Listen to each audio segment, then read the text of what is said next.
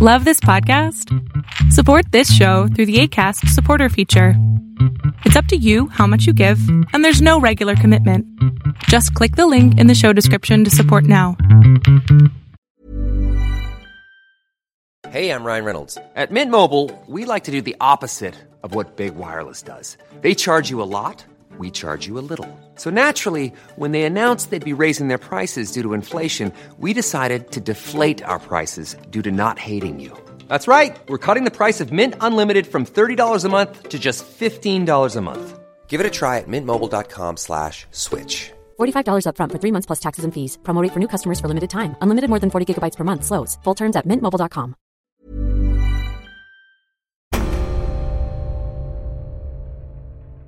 The idea of everything needs to be wrecked and destroyed and needs to be rebuilt from the ashes, I think is quite prevalent in kind of fringe culture or extremist subcultures. I think that really says something about the society we're in right now, you know.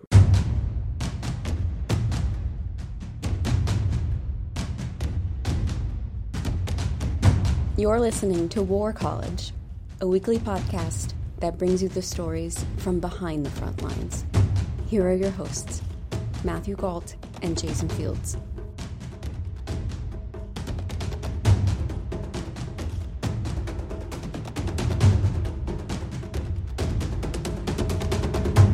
Hello and welcome to War College. I am Matthew Gault. This is a bonus episode of the show, a little special treat. A few weeks ago, I sat down with Jake Hanrahan of the Popular Front podcast, which is an excellent show that focuses on the niche and geeky details of modern war. Jake Hanrahan hosts it, and it's great. If you like War College, you'll love Popular Front. What you're about to hear is a conversation between me and Hanrahan, where we take a deep dive into nuclear pop culture. This is one of my favorite topics, and Jake gave me the space to really geek out. That said, I may have made a few mistakes. It happens in off-the-cuff conversations. First of all, Stanislaw Lem is a fantastic science fiction author, but he did not write Roadside Picnic.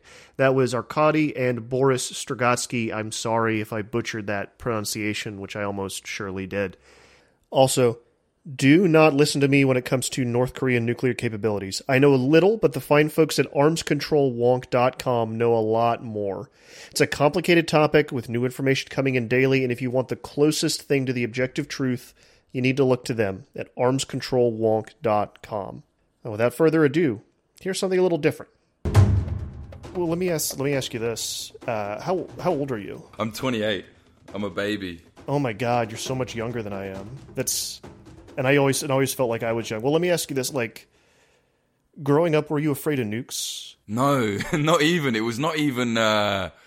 It wasn't even there. You know, there was never. The only time I ever was interested in stuff to do with nukes is when I was watching Teenage Mutant Ninja Turtles on TV when I was a kid, you know, and it's like the turtles fell in the nuclear waste or whatever in the sewers. So I was just like, oh, that's really cool. And like on Simpsons where, you know, Homer gets the neon stick caught in his back, you know, that was the only introduction I ever had to nukes, you know, or anything to do with nuclear or atomic or whatever. So that blows me away. So were you alive when the Berlin Wall came down? Or like just? So I was born in January 1990. It's even a little bit odd for me because I was born in 83. So I remember some of this stuff, but I do remember it being a bigger deal for my parents. You know, the reason I want to talk about this is because I feel like nuclear pop culture is coming back in a big way. Just a couple different things I've seen, and I don't think we know how to talk about it anymore. Yeah, well, I think for you guys it's a lot different as well, right? For Americans, I could be wrong, but I think for Americans it was a lot more of a threat, right? With the Cold War, and you know, and Russia and America facing off. Well, yeah, but I mean, what do you think was going to happen if the Soviets came through the Fulda Gap? Yeah, that's true. That is true. But I don't think it was so much, you know, like I could be wrong, but I don't think Brits were as focused on, you know, this is how to get under your table in school if the nuke actually goes off and all that stuff. See, I think it's funny that you say that because I think all the best stuff, all the best movies and documentaries and things about nuclear war, fictional and, you know, true, have all been British. Well, there you go. I need to go and have a bit more of a look into the British nuclear culture. You've seen Threads, right? Yes, yeah. Oh, so I mean, that's the class. Like you go around a table and you ask people like, what's the scariest nuclear war movie? Someone's going to mention Threads. You know, British director Mick Jackson, and I don't think like the way that movie was made is very interesting too, because it's like it's a long story, but you know, what else are we doing here, right? So there's a guy named Peter Watkins who's an amazing British filmmaker. And I think our audiences in particular would really like something he directed in the 60s called The Battle of Culloden, which is about, you know, the Battle of Culloden. And the way he did it was very interesting and gross. I think it's on YouTube. But anyway, he makes this documentary, a faux documentary in the 60s. It's black and white, called The War Game. It's very sparse. It's 20 minutes long. And it's about what will happen to a small British town in the event of nuclear war. And he did his research and he talked to a lot of people. And it's fictional, and it looks like a documentary, and it's very dry and matter of fact. And there's a British narrator kind of intoning over all of it, even as the scenes get more grotesque and horrifying. And it was so controversial at the time that the BBC suppressed it for years. They showed it in theaters a few times. I don't think they didn't air it on TV until just recently, in fact, and then just sat on it. They were worried that, I mean, because it was one of these things where the information that they were giving that Watkins was giving in the show was basically the Home Secretary's lying to you.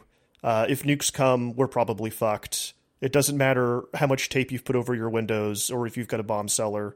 It's going to be terrible for everybody. So they didn't want the political climate at the time. They didn't want that getting out. Do you know what I've just remembered, actually? I don't know if you've seen this. It's an animation. It's called When the Wind Blows, or Where the Wind Blows, or something. Oh, man, yeah. And it's like, do you remember that, right? I've just remembered, actually. I've seen that, and it's like British animation where I think their town gets hit with a nuke or something, and it's like this old couple from up north. Mm-hmm. It's just an old couple. Yeah, it's just an old couple basically slowly dying of radiation poison in their home. And that's a really good one too. And that speaks to what I really like about the way Britain has processed this information, is that there's no power fantasies and there's no bullshit. It's just, this is what's going to happen, and it's going to be awful. These are the effects of these weapons, period. Whereas in America, we do things like make the Teenage Mutant Ninja Turtles. Yeah, but it's definitely a lot more fun to see that, you know what I mean? In fact, I remember when I was covering the Scottish independence referendum, and the nuclear situation came up quite a lot, actually, because, you know, they have nukes based up there, or rather Britain has based them up there. And, you know, I remember a lot of the kids saying, oh, well, what if one goes off? That's kind of, you know, I'm you know, my house is wrecked. And then one guy, I remember he was saying, well, look, if it's in London and it goes off, we're all fucked. You know, like it doesn't matter if it's in Scotland or, you know, or Dover, it's still going to get you. Yeah, I think that, and that's interesting you say that, because I think that speaks to kind of the general level of ignorance, I think, of most people today around these weapons. And, you know, suddenly they're in the news again. North Korea's a nuclear power.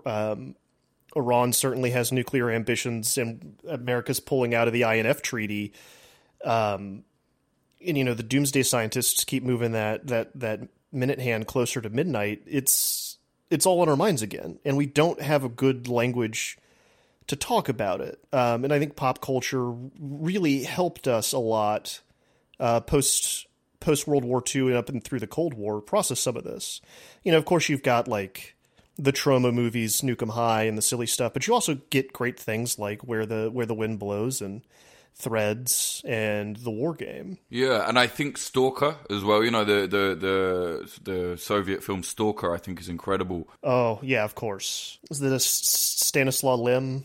Roadside Picnic, I think, is the book. That's right. That's it. Roadside Picnic. Yeah, it's based on Roadside Picnic. In fact, last year I did a little film in Chernobyl, and there was this amazing situation that didn't make it into the film because, you know, as a Vice News HBO thing, there was this really interesting thing that happened where we're in what is basically the zone, you know, like the infected area, and we're with this amazing guide. He basically just said, look, you can kind of go here, there, whatever, as long as you're quick.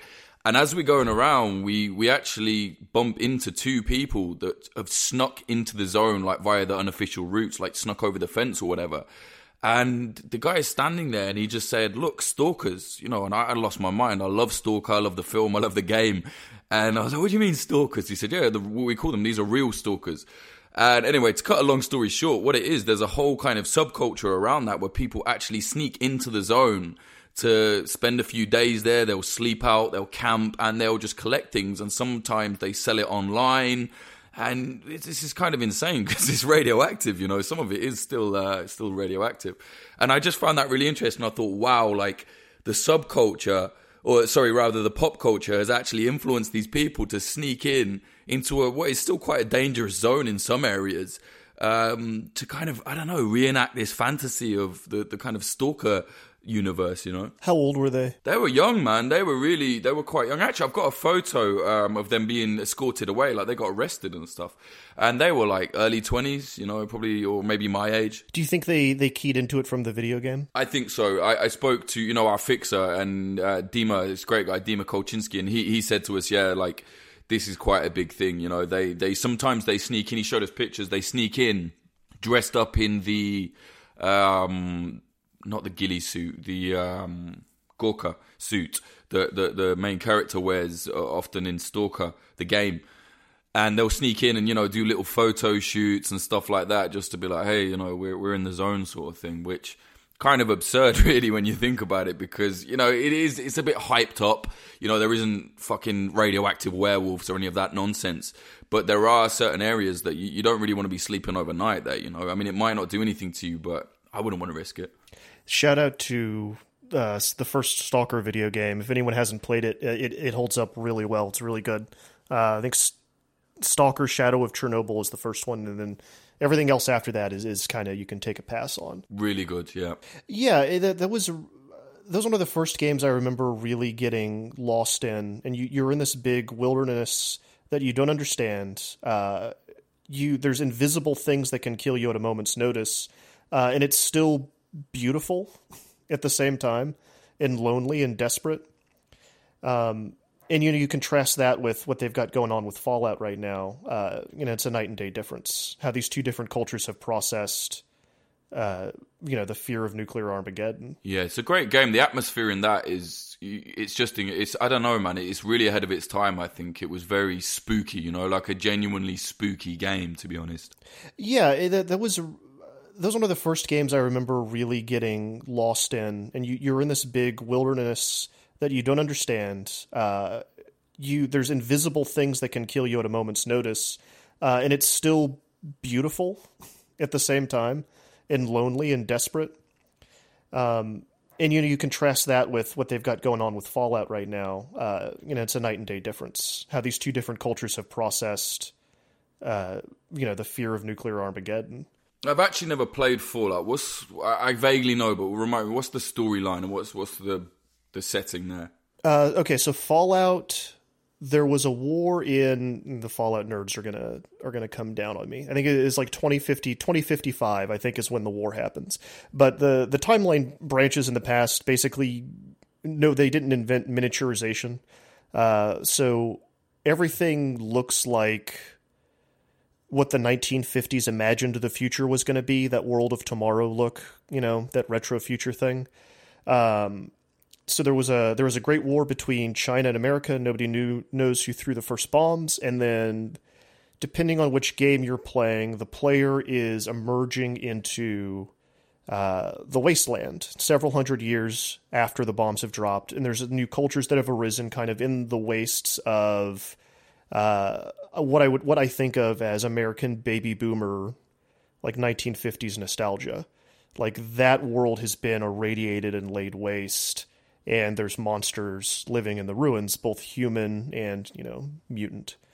And there's a controversy kind of brewing around it right now, because the first few games that came out in the mid 90s, after the wall had fallen, I guess during that the end of history period that didn't really pan out. Were very good. Were very interesting and thoughtful commentaries about power and the use of nuclear weapons, and what the dangers of nationalism are. And they're really well designed, and those still hold up. Fallout 1 and 2. And then Bethesda, this big game studio, purchased it. Bethesda, they make Skyrim, etc. This big game studio, they purchased it, and they've kind of turned it... They've stripped out some of the story elements, and every game that they've made with the license has gotten a little bit more away from that kind of anti-war, anti-nuclear spirit, which is kind of culminating in this new game that's about to come out in the middle of November called Fallout 76, that actually has a mechanic in the game where you can steal ICBM launch codes and throw nukes back and forth at each other. It was very bizarre. I was actually at an event where they revealed the game to journalists and let journalists play it for a little bit. We played it for 3 hours, and then at the very end of the event, they capped it all off by detonating a nuke in the game world. And it was really strange for me to be in that room, because this is something that I've researched for a long time, independent of video games. I'm fairly familiar with America's political history of nuclear weapons, et cetera, and I'm watching all these games journalists watch this nuke go off in a video game, and they cheer, and they clap, and it felt a little chilling and off-putting to me. Yeah, even, Fukushima wasn't that long ago. Yeah, exactly, and it's doubly creepy because where the event was held was the Greenbrier Hotel in West Virginia, which is where Congress's Fallout shelter is based. And we actually took a tour of the Fallout shelter. It was pretty fascinating. But it was a place up the highway from Washington where they would evacuate Congress in the event of nuclear war. It was this big, luxurious hotel with a Fallout shelter underneath it. So we're right above the Fallout shelter, and I'm watching this nuke go off in a video game, thinking about how abstract this terror has become, even as it's rearing its ugly head again. That's the kind of thing in 10 years you'll be looking back and just thinking, fucking hell, we were really stupid to do that. If something happens, as if it's already something of the past.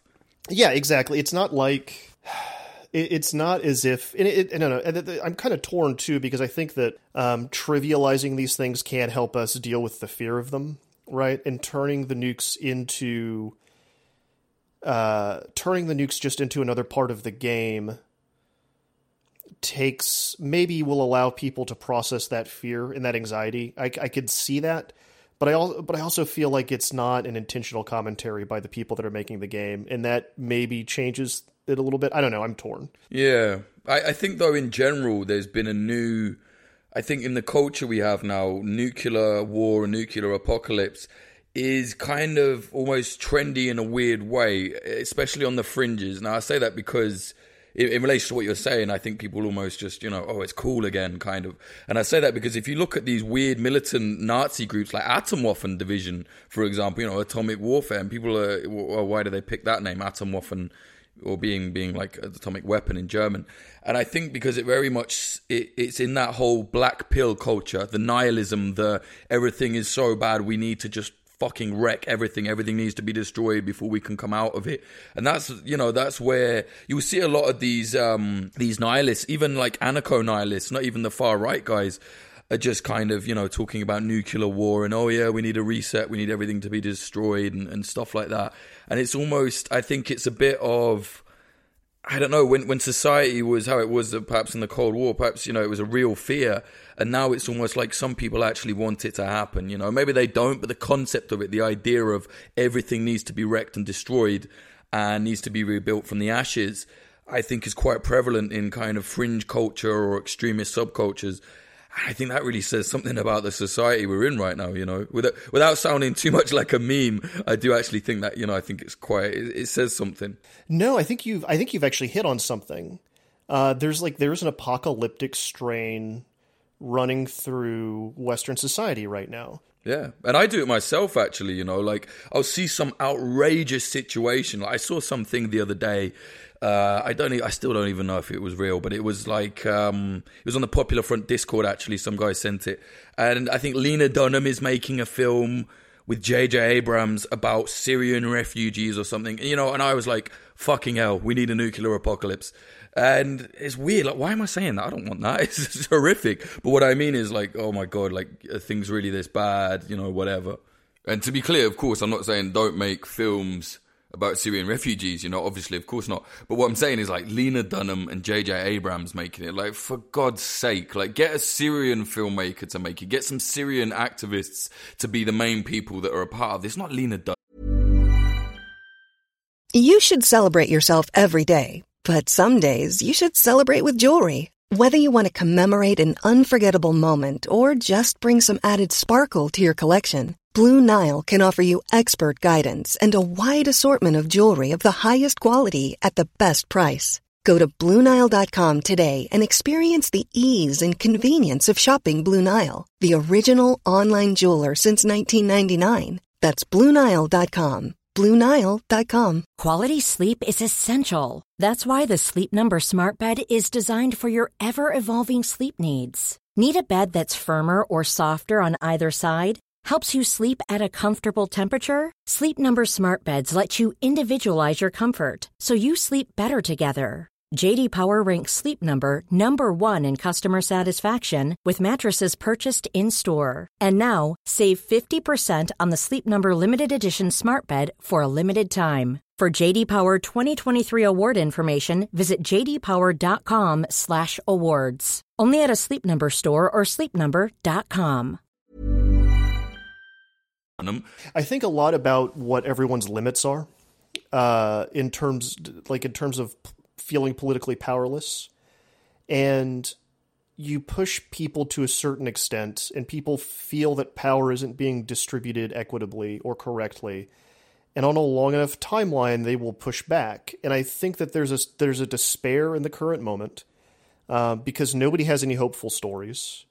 Nobody has any vision for the to start using pretentious words. Neoliberalism has failed. That dream, such as it was, is being devoured by reactionary forces all over the planet. And some people feel that the only way to take care of those problems is to just, blow everything up and start again. It's that anarchic drive for destruction that allows for creativity afterwards. Yeah, and I think it's also like the ultimate defeatist thing, right? As in, maybe not defeatist, but we all know, like, oh, what could end the world? Asteroid or nukes. The only way we're all going to kill ourselves really is probably nukes.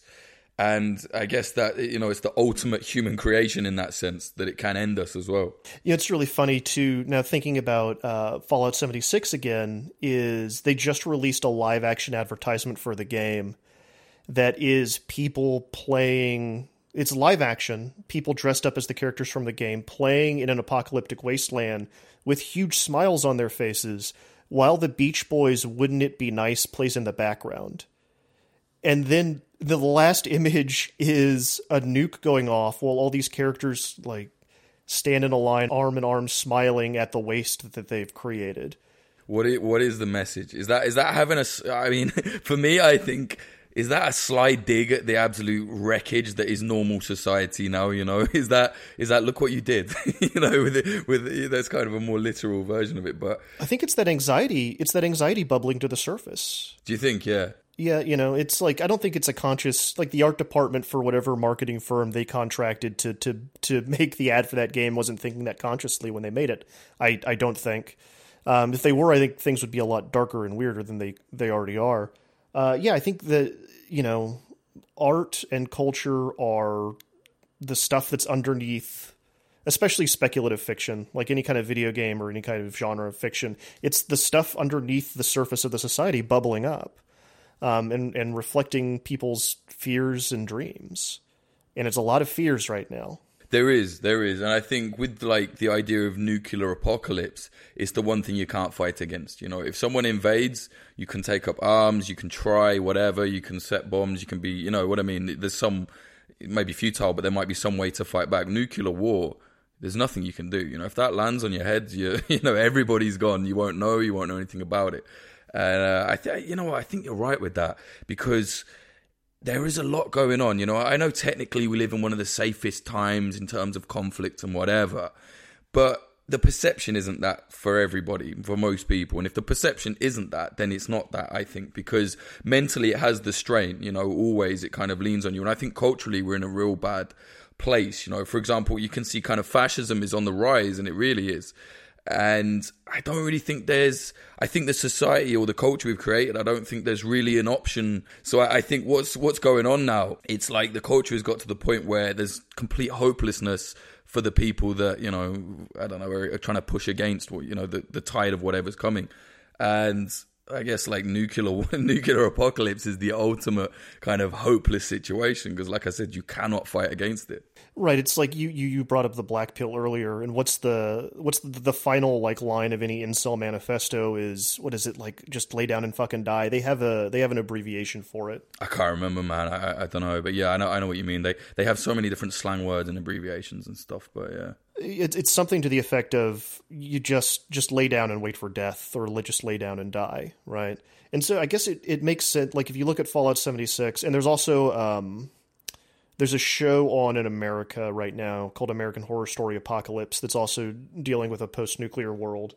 When there's no dream, no vision, no hope, and the explosions are going to come anyway, you know, what do you do in the aftermath? The only thing you can do is just revel in it, I guess. Yeah, maybe there is, you know, I certainly know with like Atomwaffen and Division, for example, whilst none of them actually really want this kind of, this world that they kind of envision where everything, society gets broken down and there's chaos, and they're the guys running around the post-apocalyptic landscape doing all their terrible shit. They don't really want that, but I can kind of understand where this idea comes from. It's like, man, everything is so boring, everything is so Magnolia, that, you know, we'll take that warfare. You know, I think a lot of that, you know, you see a lot of young lads that go and join YPG and whatever in Syria. Now, I know a lot of them do go and fight for very political reasons, but definitely there are a lot of them I've spoken to who were also joining because they're just like, I can't stand this life in the West. Not because anything's particularly awful, but just the mundane, the banal of it, you know, and a lot of them just cannot handle it, I think. And hey, war is certainly a different vibe. I think in the West, everyone wants to feel like they're part of something. Everyone wants life to have some kind of meaning, even if it's as simple as working at a suicide hotline and helping people. Even if it's that simple. And I think that in the West, you have to come up with your own meaning. And that's a scary thing. That's really hard for people to do. And it's a lot easier to glom on to one of these ideologies and just run with it, even if it is for a good cause. Yeah. It's you know what, that's right, because if there was this nuclear apocalypse and certain people survived, you would absolutely have to find a tribe or a militia to be a part of to survive, right? And that would give you a community. Maybe there's something behind that, you know, there's people, I think that's a lot of it. People are dying for a community to be a part of, you know. We're so involved in the kind of the phones and whatever now, and nothing, you know, it's just trying to have a conversation with a friend without them looking at their phone these days can be a problem, which is absolutely insane. And I think people just want to be a part of a group that's bigger than themselves, if you know what I mean. There needs to be, we've come a very long way away from kind of a collective community. Well, I think that's why, like, these fascist and reactionary movements are part of why these fascist and reactionary movements are building steam all across the world, is because they offer a community to be a part of. I think it's just gotten too comfortable, and I think a lot of people rely on the kind of sneering, laughing at other people tactics, still thinking, oh, this will change things. And it's like, no, that will just make people angrier and push people away from you, you know, just because they don't get it or they're not in your group. You shouldn't just start laughing and sneering at them all the time. Obviously, if they're like Nazis or fascists, like, fuck them. But there are certain people that end up, you know, kind of sliding to that side because they just think, well, these guys don't want me because I don't think correctly or I'm not in their group, you know. And I think a lot of it comes down to, you know, we're talking about nuclear war and pop culture. I think leftist politics kind of was the subculture, and now it's becoming the pop culture. And I think that's why as well, that's quite a dangerous thing to happen, you know. You know, like, fucking hell, I saw Ben & Jerry's are doing like a resist pecan ice cream today, which is like, it's just the maddest thing, you know. It's like the ultimate capitalist dream of kind of co-opting leftist politics. Like, who'd have thought, right? Who'd have thought? Maybe we do need the nuke. Maybe we do need the nuke, you know. Maybe that's what it is. if you're cool and you live long enough, the machine's going to eat you and co-opt you. It's just, I mean, that's just what the machine does. It's true. Hey, here's something I wanted to ask you, because you know a lot about this. Is there any truth to those, every so often you'll hear these stories or rumors, I haven't looked into it, but you see like, oh, some guy in Eastern Europe was trying to sell like atomic isotopes and nuclear warheads and stuff like that. Are those true, those stories? No. Those are largely... There's a really great, I think C.J. Chivers did he's great, a really great piece. It was either the New Yorker or the New York Times. That was kind of one big debunking of that. I'll have to send it to you, but he chased one of those rumors down relentlessly. And just there was nothing at the bottom of it. And it's like, people need to not worry about that part of things so much, like, because it's really complicated and hard to make a nuclear weapon. And even if you were to get the proper material and turn it into, people are afraid of a dirty bomb. Like a bomb that is going to spread radioactive material through the air is not going to be anywhere near as effective as the more complicated, like suitcase nuke. That's more frightening, but also so much harder to do. Like the scientific knowledge it requires to build something like that. Like how long has it taken North Korea and Iran and the rest of the nuclear powers to put all of that together? It doesn't happen overnight. And a lot of these groups that you would think of that would want to do something like that just don't have the brain power. So what's left to them is to try to build a dirty bomb that would just kind of spread the nuclear material around. That would be really terrible in the immediate area very briefly. And then most of the material is very heavy, will settle on the ground very quickly.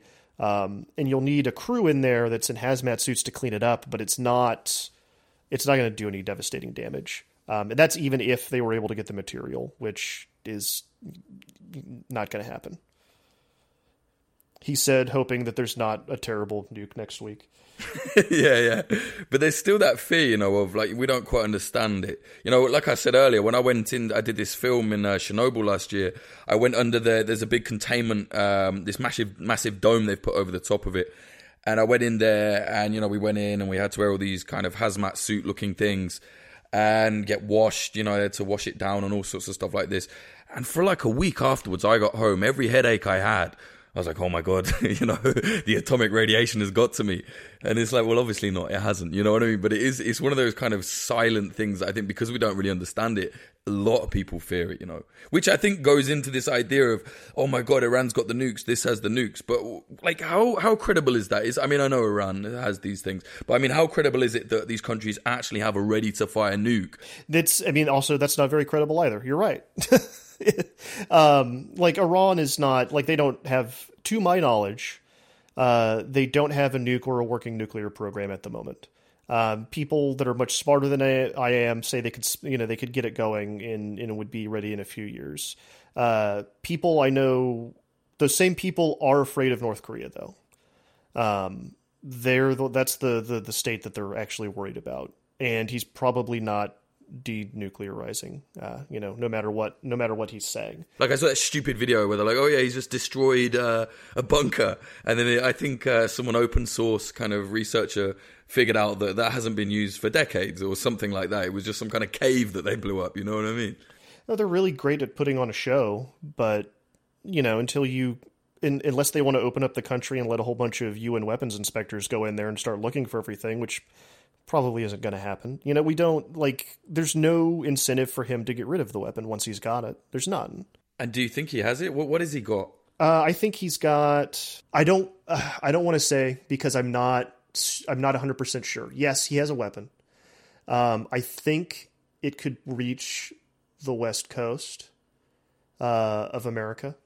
But I don't want to, he has a shitty ICBM, basically. But the threat has literally, for the start of the year, I remember it was holding the world for a while, Oh yeah, and we had we're a year away from the false alarm in Hawaii, where everyone on their cell phones in Hawaii got a text message saying that there was a nuclear alert. Turns out it was a terrible mistake. in the alert system and that nothing was coming. But, there was that flash, and everyone's right back to where they were in the 50s, and all they can do is duck and cover and tell their loved ones goodbye. Thankfully, it got, cleared up very quickly, but, we don't understand these weapons, and we're afraid of them, and we don't know what to do about them. They're here, and they're going to be here for a long time. And we should probably study up and learn and do what we can to at least understand them. That's the better way to get over the fear, is to learn as much as possible and break through it. Have you seen that documentary? I think it's called Onkalo, and it's about where I think it's in Sweden or Norway or somewhere, and there's basically a place where they bury, I think like nuclear artifacts or nuclear waste or something.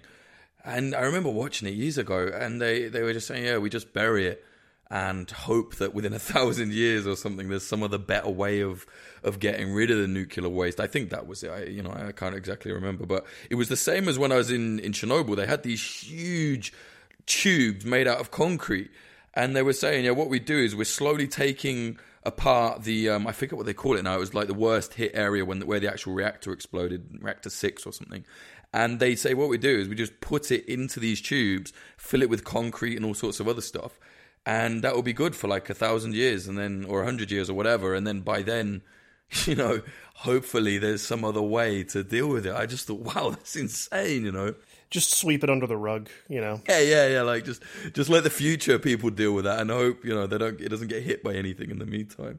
But I'm sure it's way more scientific than that. I probably sound like an absolute idiot. But to me, to a normal person like me, if it looks a kind of like, whoa, that doesn't seem like a great idea, I can kind of understand where people's fear comes from. Well, yeah, I mean, it's a lot of it's that old tech, that old Cold War style stuff that's kind of breaking down and has to be dealt with somehow. You've got Yucca Mountain out here in the States, it's just this giant mountain filled with nuclear waste, right? So, yeah, that's a whole other separate problem.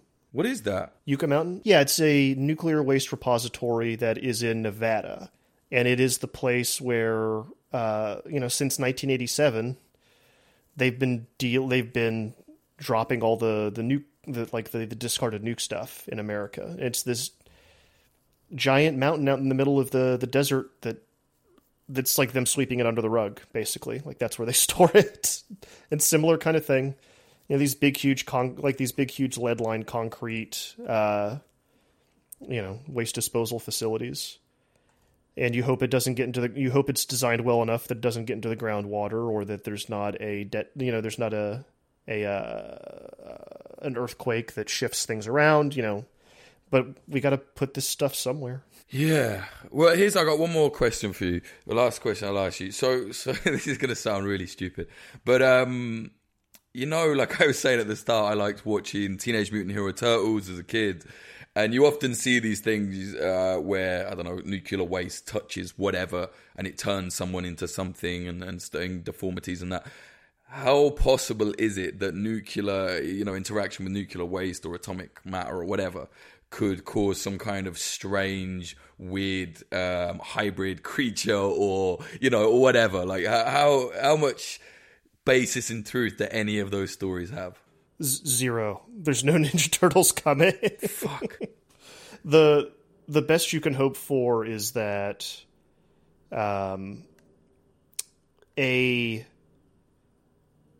see, that doesn't even work because that's like Lamarckian biology, and that's not real.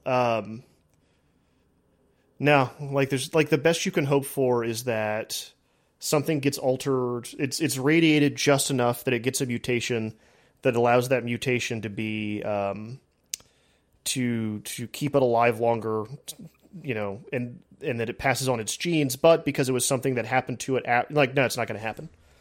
It's just not going to happen. But I think, didn't some kids, though, ended up kind of born, I think they were born deformed, I think in Pakistan or somewhere like that because of some kind of nuclear leak somewhere. Yeah, and that happens that happens around the exclusion zone in Chernobyl, too. But I mean, it's birth defects, not superpowers, It's not something that's going to make them... it's not something that's going to make it easier for them to survive and pass on their genetic code to a new generation. Well, do you want to? I don't know, man. Do you want to sum it up? I don't want to go too far past your time. No, I think this is good. I think we covered it. Actually went, I think, pretty well. I had a good time doing this. Yeah, I think it was really interesting, actually. I think it's a little bit different for both of us, but why not like mix it up now and then? Yeah, no, absolutely. You know, when you're putting out a show a week, you got to do some strange things every now and then. Yeah. And if it fails, whatever. Yeah, fuck it. Yeah. All right, man. All right, Jake, it was great to talk to you. Yeah, great talk to you, mate, as well. Thank you very much. That is it for this bonus episode of War College. Thank you so much for listening. If you liked it, you know what to do. More importantly, if you want more geek and niche discussions like these, check out Jake Hanrahan's excellent Popular Front podcast. It's on iTunes, it's on SoundCloud. Follow him on Twitter at Jake_Hanrahan. I'll see you next week when we'll have a discussion about Saudi Arabia and the role of political Islam. Stay safe until then.